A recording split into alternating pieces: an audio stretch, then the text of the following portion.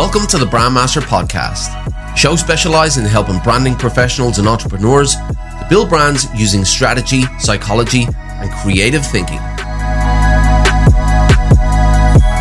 This episode originally aired on the Brandmaster Academy YouTube channel, which you can find by searching Brandmaster Academy on YouTube.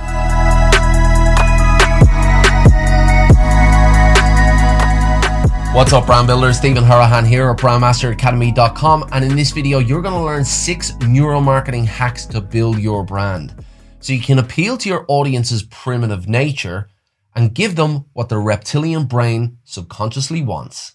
Now, we've learned a lot over the last 10 to 20 years through neuroscience in why we do what we do and how we behave the way we behave.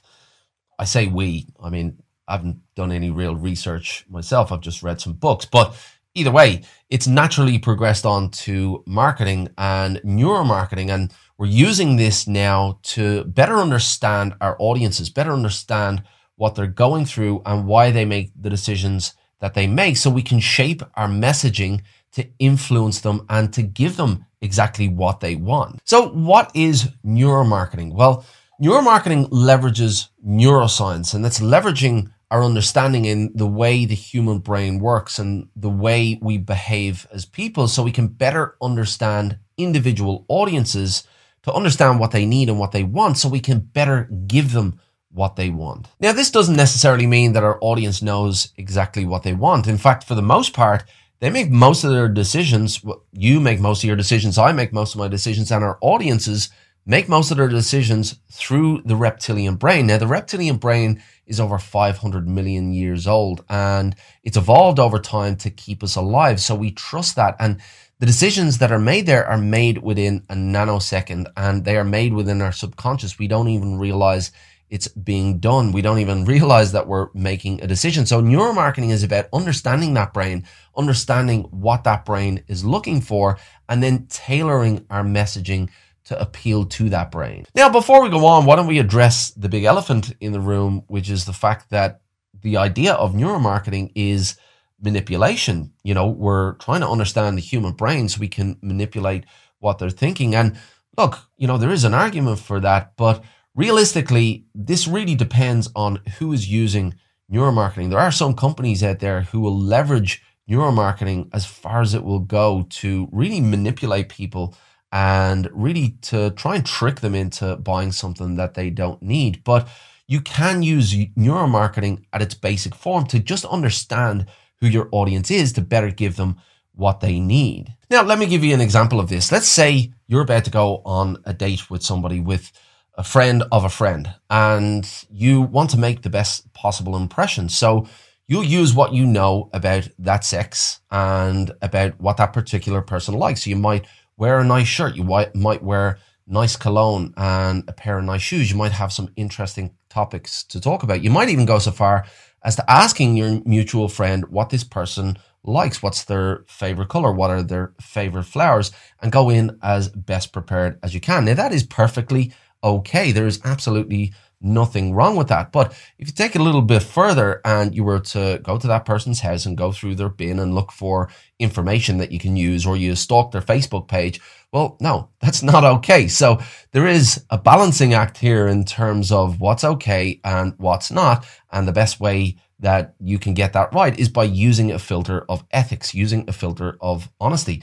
Is what I'm doing honest? Is there an ethical issue with what I'm doing here? And if the answer is no, then you can use neuromarketing at its most basic form to just understand who your audience is and understand what it is that they're really looking for. So now that you know that neuromarketing is a powerful tool to be used only for good, now let's dive in and have a look at 6 hacks that you can use to build your brand. Hack number 1, leverage sensual branding. So here you're leveraging all of the different senses. You're leveraging sight, sound, smell, taste. So what does your brand look like? What kind of colors are you using? What kind of style do you have? Typography, image style are you using? What about the sounds that you're using as well? The sounds before your YouTube videos or the sounds within your social posts? And what about the smells? Do you have a physical premises, and can you infuse that premises with a unique smell that they're going to remember? So you're leveraging all of the senses here within your brand experience to give them something unique that they can take away. Hack number 2, understand price and value perceptions.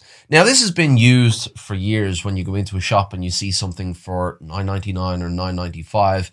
Really, it's $10. But when we see $10, the perception is that it's at a higher price, even though the difference is negligible. And when you understand that, when you understand pricing perception and you also understand value perception, so value is where you add bonuses or extras on top of what you're giving them for a certain price so that they feel they're getting the better deal in terms of value price trade-off. If you're able to load the value and if you're able to use price perception, then you can really understand what the primitive brain is looking for and give them what they're looking for. Hack number 3, offer a micro commitment.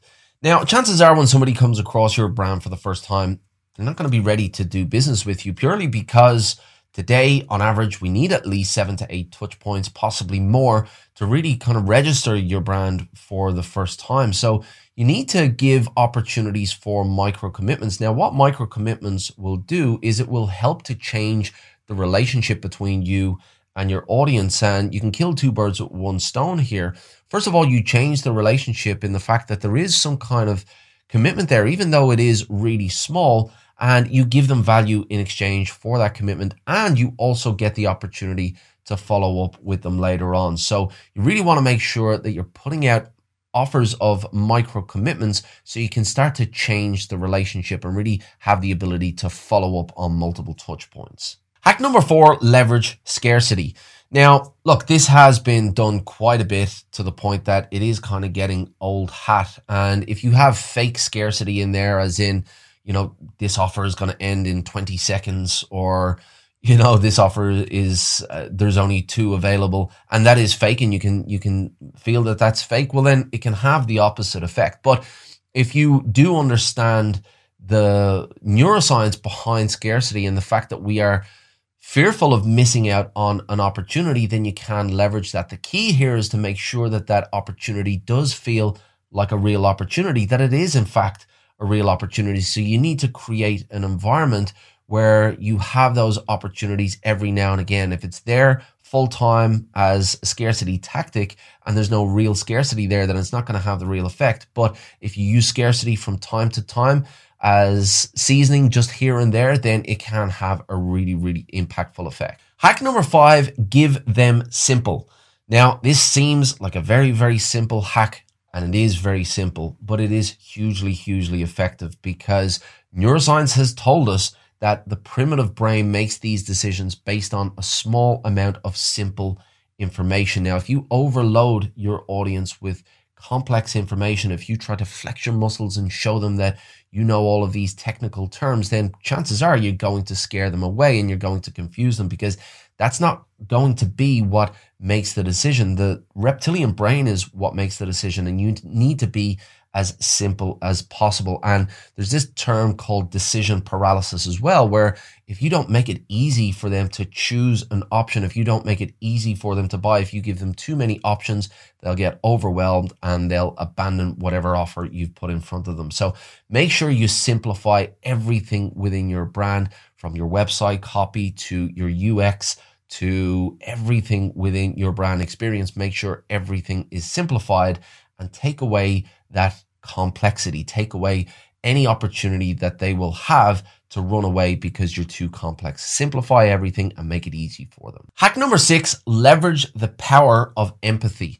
Now, empathy is hugely, hugely powerful because if you think about your own life, for example, if you think about the people that you tend to gravitate towards, well, you tend to push away from those who are takers, those who spend time talking about themselves, who don't take the time to understand who you are or to ask questions about who you are. They instead spend all their time talking about themselves, worrying about themselves, and trying to get whatever they can. So if you think, on the other hand, about people who give, people who take the time to understand who you are, to ask you questions, to really take the time to listen to the answers that you give them, then you'll feel connected to that person just because they've taken that interest, they've taken the time to understand you, and that empathy is really, really impactful. So bring that into your business. Understand who it is your audience is and what they're going through, what emotions they have attached to whatever they're going through,